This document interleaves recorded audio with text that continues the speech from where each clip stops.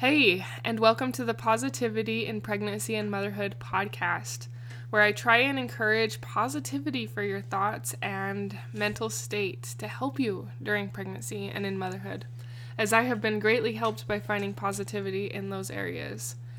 Today, though, is a little bit different. If I were a good podcaster and had a few things planned ahead, I would have episodes in my bank, but I currently do not have episodes in my bank to pull from. But I wanted to let you know that one of my sister-in-laws has passed on, and we are and have been helping with funeral stuff, so I just haven't had time to do an episode. I just want to tell you and remind you to give your loved ones a hug.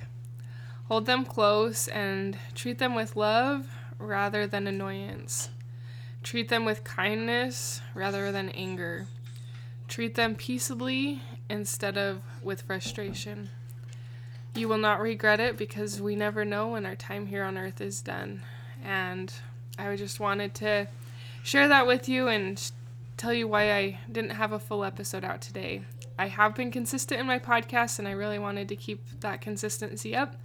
So here is my little podcast and reminder to give your loved ones a hug today. Thank you for listening. Until next time.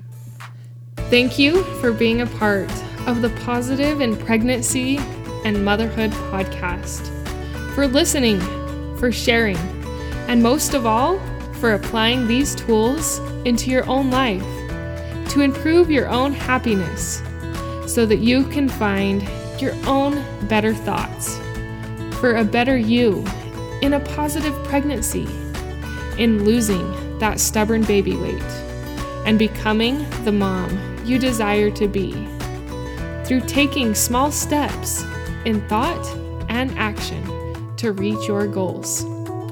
If you are a mother who has an inner desire to enjoy motherhood and pregnancy better, but you are having difficulty figuring it out, I can help you. I can help you find the small, doable steps without drastic changes to your everyday mom life.